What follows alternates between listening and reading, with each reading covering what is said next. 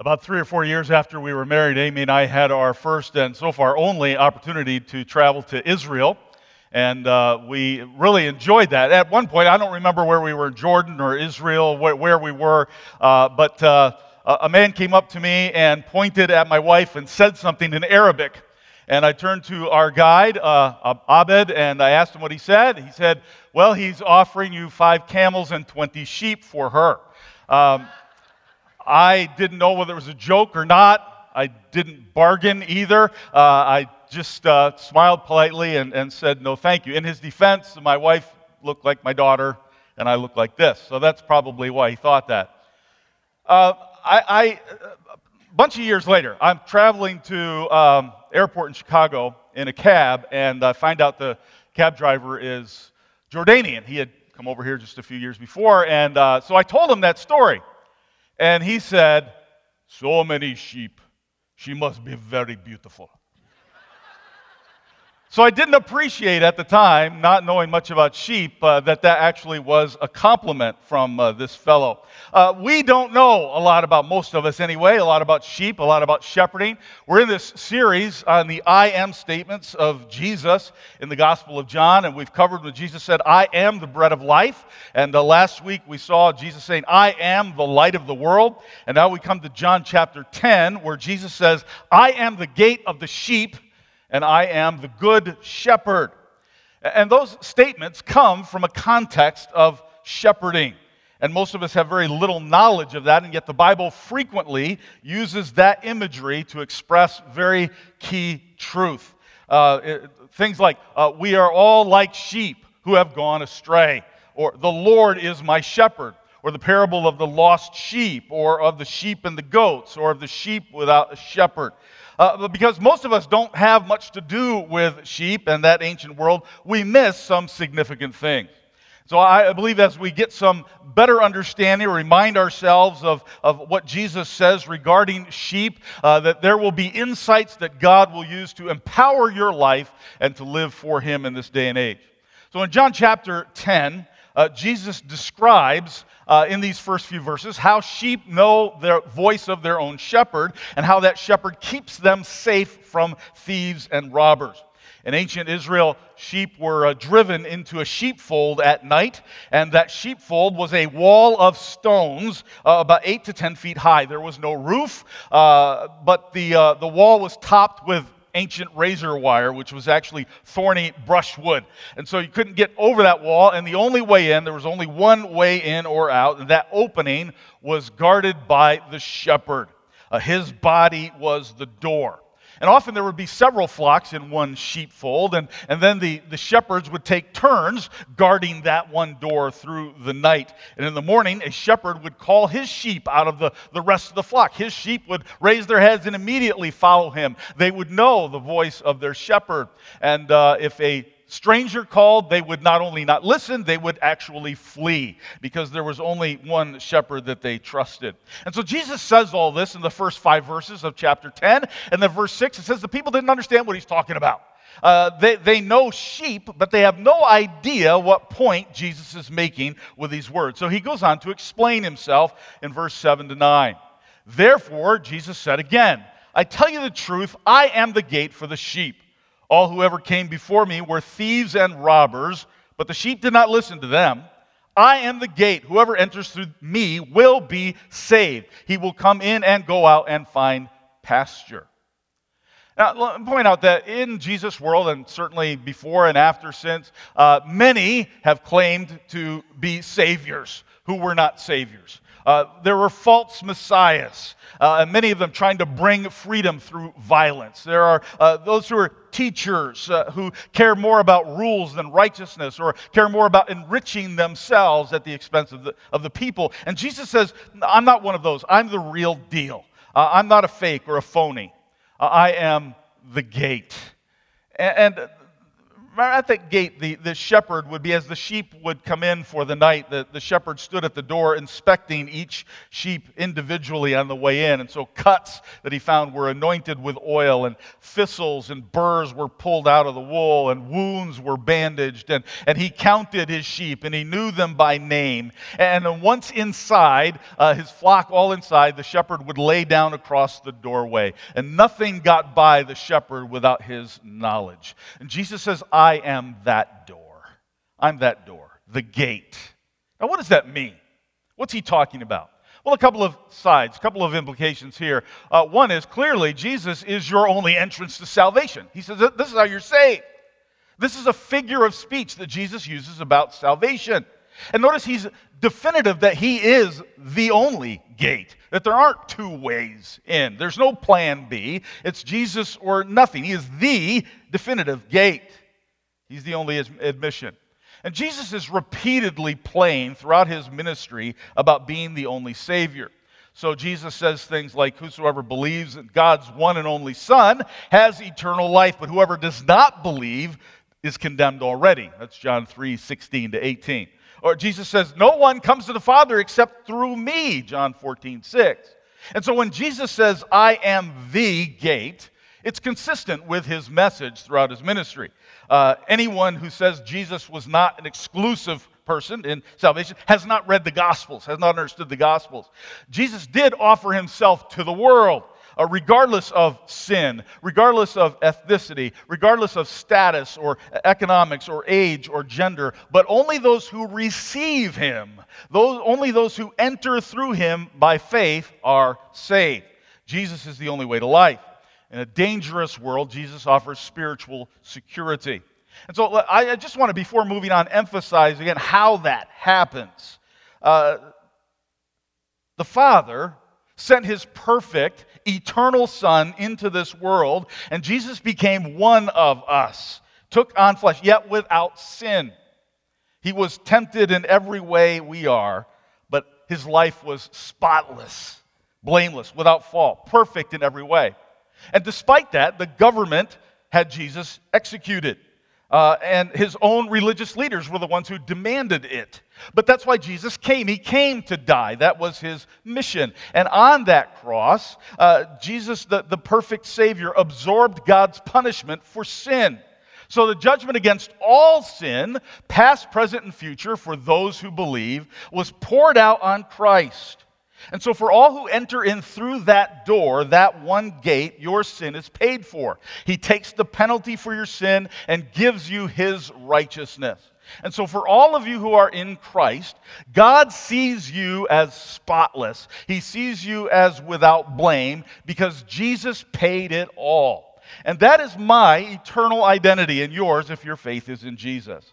Now, do I fail and fall? Yes. Absolutely. I failed this past week. I failed with careless words and a lack of compassion and wasted time. I failed this morning. My daughter told me, you're a little bit irritable this morning. So because of my identity in Jesus, though, God sees me as righteous. So as I confess my sins to him, my wrong thoughts, my bad attitudes, my selfish actions, he cleanses me from every sin. And thanks be to God for that. How could we stand otherwise? Thanks be to God.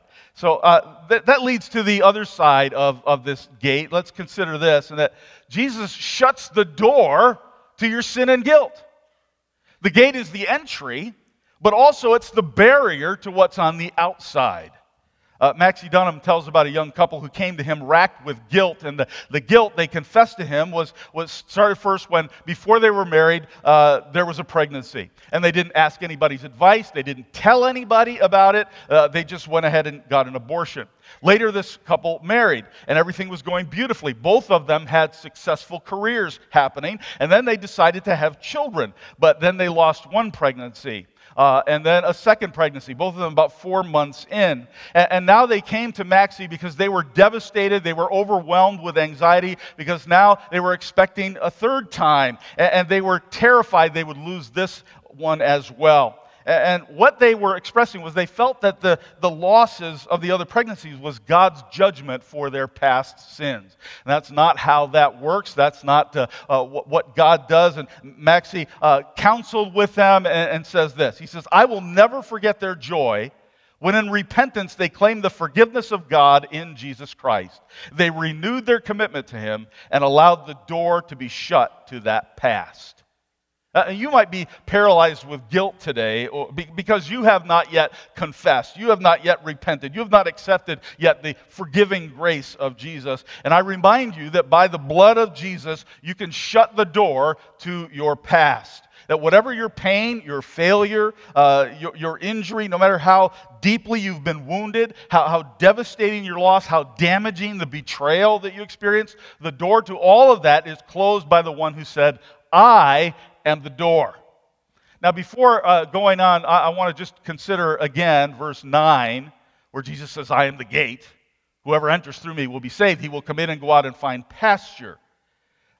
Notice that after you enter through Jesus, He is the gate through which you enter salvation, as He says earlier, there's this ongoing relationship. There's a coming and going and finding pasture in Christ. So what is all that about? Domesticated sheep must be led to pasture. Left alone, they eat the wrong things. Left alone, they keep eating that same spot until they've destroyed the grass and there's nothing left, and they will eat things that are not food.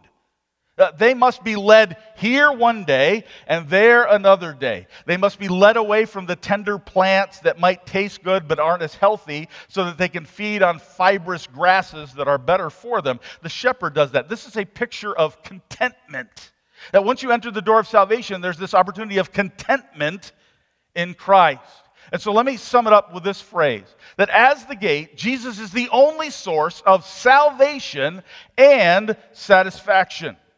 So in the safety of knowing that you belong to the shepherd, you are under His care, and Jesus promises fulfillment to His sheep. Now, how does that happen? When you enter through Jesus, He becomes the one who cares for you. He's the one who guides you. And the day after day, as you follow where He leads and you listen to what He says and you stay close to Him, there is satisfaction, there's contentment. And there are many, many doors and gates that people go through to attempt to find both salvation and satisfaction. There are all kinds of those. Like the religious leaders in front of Jesus right there. People try to enter the door of religion.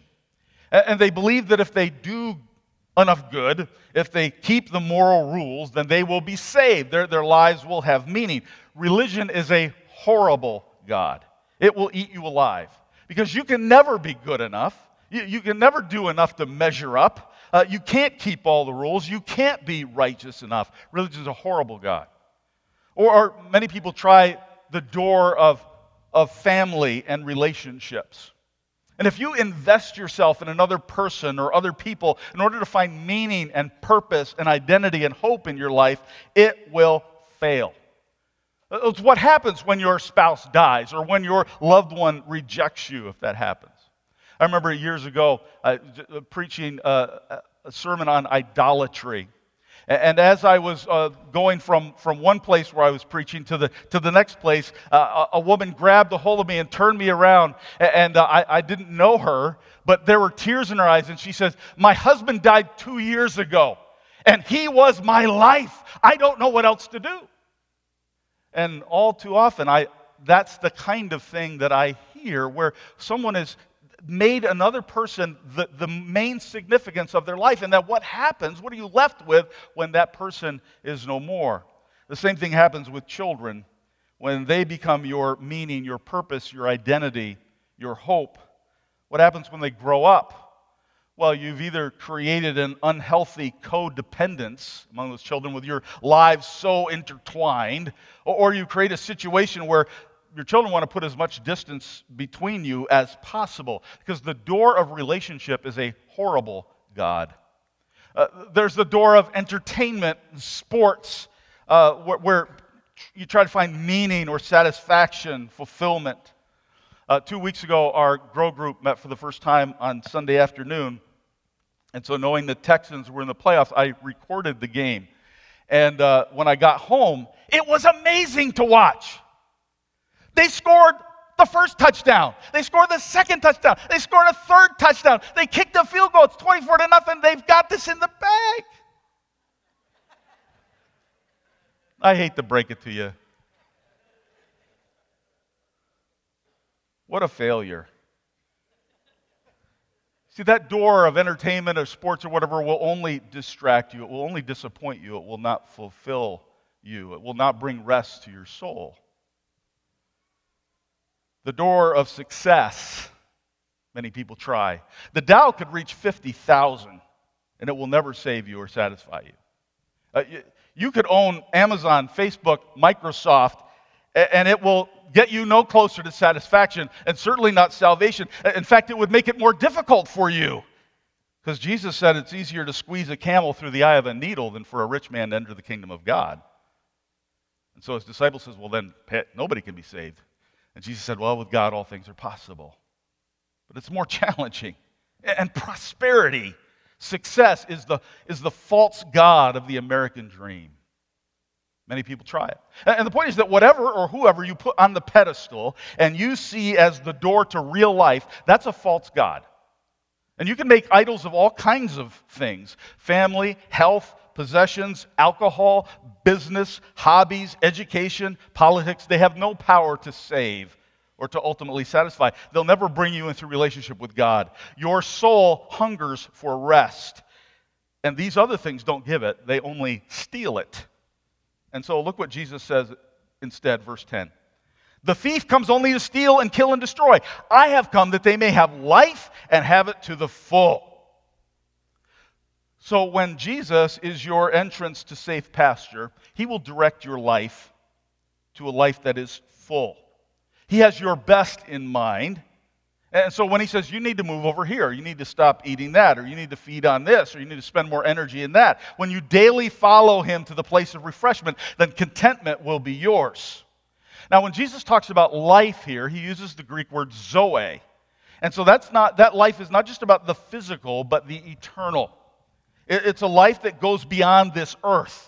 It's a quality of life that transcends food and drink and blood and tears and work and rest and time and treasure. It's real, complete, genuine vitality. And Jesus says, I've come to bring you that life, but then he adds more. I've come to bring that life to the full. The full. Now, the New Testament uses a number of words that are translated full. There's one that describes boats so full of fish that they start to sink. There's another word for full that's used to describe jars filled to the brim and overflowing. There's one that's used to describe stomachs that are full of food, and another that's used for baskets overflowing with leftovers, all in the New Testament. But thank the Lord, Jesus did not use any of those words. He didn't use any of those. Because the truth is, most of us already have a full life, don't we? It's too full. You can't think about adding another appointment, tackling another responsibility, handling another relationship. Your life is stuffed. You're wondering how you're going to fit everything in now. No, Jesus uses the Greek word perissos, which means going beyond what is necessary, exceeding the usual size. So this is not about filling your life with more. Jesus promises big life. That's the word I like to use. One that exceeds the usual. One that goes beyond the usual. Beyond what you can ask or imagine or accomplish on your own. And this is opening the door to a whole new way of living. A whole new thing. Forgiveness and acceptance and peace and freedom and eternity. A life that matters no matter how long that life lasts. A life that counts regardless of where it's lived. A life that is satisfied no matter how little you might have or who you're married to or how healthy you are. A life where the God of creation sees you and claims you as his own. That's the life Jesus promises. He offers, Jesus does, the opportunity to really live in a way that exceeds the usual. And he made it possible by the sacrifice of his life, as he says in the next verse, verse 11. I am the good shepherd. The good shepherd lays down his life for the sheep. So now Jesus changes metaphors. First said, I am the gate of the sheep. That's an object. And now he says, I'm the shepherd of the sheep. That's personal. And you need to appreciate how shocking these words would have hit that audience. I mean, most people today know Psalm 23, or at least parts of it. I mean, it's out there enough that most people would know it. I guarantee you every person listening to Jesus knew it far better than any of us do. The Lord is my shepherd. The Lord is. And multiple times in the Old Testament, God is referred to as a shepherd. For example, Psalm 80, O shepherd of Israel. Isaiah 40, the Lord God will feed his flock like a shepherd. Ezekiel 34, as a shepherd I look after my sheep and rescue them. So don't you see that by saying this, Jesus was again claiming to be God. I'm the good shepherd. The Lord is my shepherd. Now notice a few things about this good shepherd. Let me point them out to you. One is, this good shepherd protects. He protects. The defining characteristic of this shepherd is that he sacrifices his life for the flock. But listen, a shepherd does not sacrifice his life for his flock. That's not what a shepherd does. That's not his job. If a shepherd died on the job, it would be a disaster for the rest of the flock. Because as he tries to save one or two or three sheep, then he dies, he leaves the rest of the sheep vulnerable, lost. No one left to care for them. But Jesus is the good shepherd, because his death meant life for the sheep. D.A. Carson says that the shepherd doesn't die for the sheep to serve as an example, so that as he's throwing his life over the side of a cliff and saying, this is how much I love you. That's not what the shepherd does. No, he does this because the sheep are in mortal danger. And so the shepherd loses his life because only by his death could they be saved. And that's, Carson says, what makes him the good shepherd above all else. He willingly dies for his sheep to protect them. Jesus says, I've come to give you life by laying down my life for you. And notice what he says next. Verse 12. The hired hand is not the shepherd who owns the sheep. So when he sees the wolf coming, he abandons the sheep and runs away. When the wolf attacks the flock and scatters it. The man runs away because he is a hired hand and cares nothing for the sheep. So, what else is true about the good shepherd? He cares, as opposed to the hired hand. If you were hired to tend sheep, they weren't your sheep. So just how far would you go to protect those sheep? Well, Jewish law tells you how far you are expected to go. Ancient Jewish law, the Mishnah, said that if just one wolf attacked, then it was your legal responsibility to defend the sheep. You'd be held responsible. If there's one wolf, it's your job. But if there are two or more wolves, then the hired shepherd would not be blamed for what happens. So there's the limit in ancient Jewish law. This summer, a New Jersey family was camping in Banff National Park, which I've been to. It's a beautiful, beautiful place. Matt, Alyssa, and their two boys were asleep at 1 a.m. when a wolf tore through their tent and attacked. And Alyssa said, it was like something out of a horror movie. Matt literally threw his body in front of me and the boys and fought the wolf as it ripped apart his arms and hands. We were screaming for help as he was trying to save us. I don't think I'll ever be able to properly describe the terror. And Matt did save his family from that attack, staved off the one wolf, but even a hired hand was expected to fight off one wolf. Jesus says the difference between me and all the others is it doesn't matter how many wolves there are.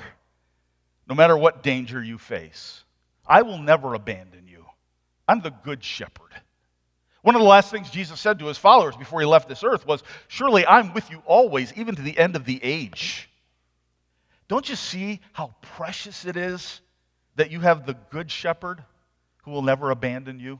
Don't you see how powerful that is? Because wolves are everywhere. They come in packs in the middle of the night. Anxiety and fear tear into you. Failure, frustration, betrayal rips your flesh. Disease, grief, addiction, loss slash deep into your life.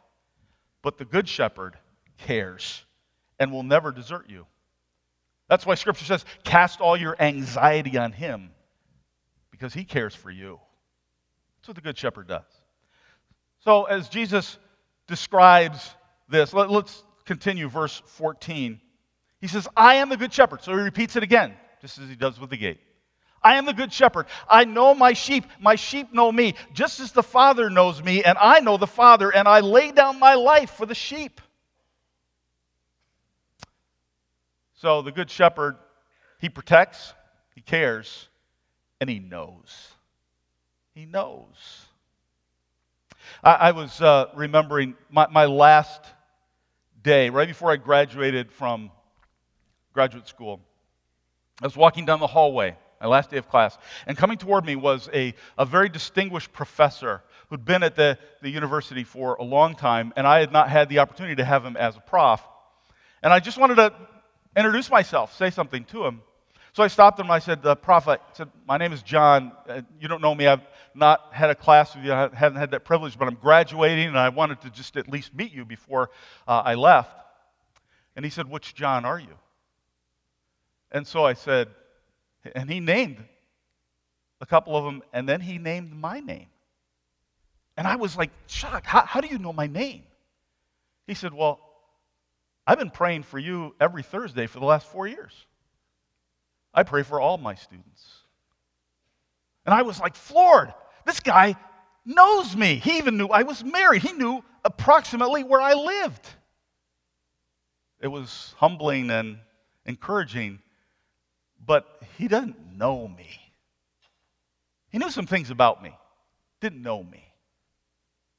Now when Jesus says, I know my sheep, the Greek word is gnosko, which is much more than just facts. It refers to a relationship of trust and intimacy.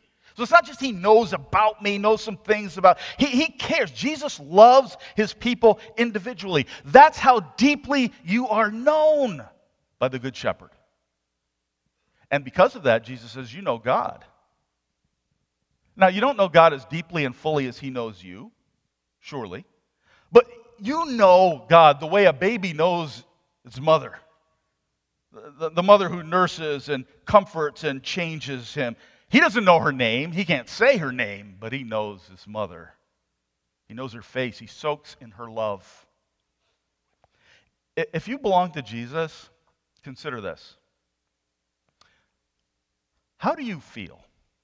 Or what do you feel when you hear truths about Jesus Christ? Does it make your heart beat a little faster? Doesn't it warm your soul to hear about your Savior? Does it thrill you at all to sing praise to his name? It certainly does me. And that's just one little indicator that he knows you and you know him. How glorious that we have a Savior who understands us intimately and knows us, even knows our weaknesses. So let me put it in these words, that Jesus is the only shepherd who saves you at the cost of his life. That's the emphasis that Jesus made throughout this. He's the one who will save you at the cost of his life. The book called Jesus in the Margins is a collection of letters from people who have gone through some traumatic experiences in their life. And one of those letters, early in the book, is from 31-year-old Tiffany. And these are her words. When I was 9 years old, I was molested by a family member. At the time, I really didn't understand what was happening, but I was too scared to tell anyone. Because he was a family member, I felt that somehow my mom and dad allowed it to happen. That wasn't true, but at the time, I didn't know any better.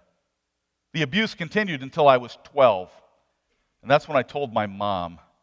She cried so hard for so long, and then I realized the gravity of what had happened. I've never been able to scrub the sick feeling off my soul that was put there through the abuse. So I just go through life feeling that if anyone ever knew who I was on the inside, they would just simply reject me. I hate men. Every relationship I've ever had has been shallow because of it. I can have sexual relationships, but I can't give myself to them emotionally. Trusting men with my body isn't a big deal. I just can't trust them with my heart. And I'm angry with God. Why did he let it happen to me? He couldn't really love me. Well, at the end of the book, there's another letter from Tiffany after she has met the Good Shepherd, the one who protects and cares and knows. Here's what she says. I'm always amazed at how God has met me in the deepest parts of me. I realize that God has loved me the whole time. The abuse taught me that I was worthless, but Christ has taught me that I am precious to Him. The greatest thing is that in His love, I could really forgive the person who hurt me and move on. Moving on is a daily thing for me. I can't say that the pain is gone forever, but it's different now. I'm still single, but I don't give myself away to guys anymore. I see now that the love I was looking for can only be found in Jesus. Whatever is going on in your life today, I point you to the Good Shepherd. He's the one who protects you. He's the one who cares for you. He's the one who knows you intimately like no one else, to the point of the sacrifice of His life. We're going to take a few moments in this service now to give an opportunity for you to speak to this shepherd. An insert in your bulletin lists recent prayer requests that come from our prayer wall. And so I want to give you a couple of options here. Feel free. A couple of options about what we will do. You can, in a moment, gather 2, 3, or 4 people around you and pray aloud as a group for some of the things on this list. Or you can stay by yourself and silently speak to God about whatever is on your heart, whether it's on this list or not. We'll just take a few minutes to do this. And talk to the Good Shepherd. Turn your cares over to Him. Call on Him to minister to others in their time of need.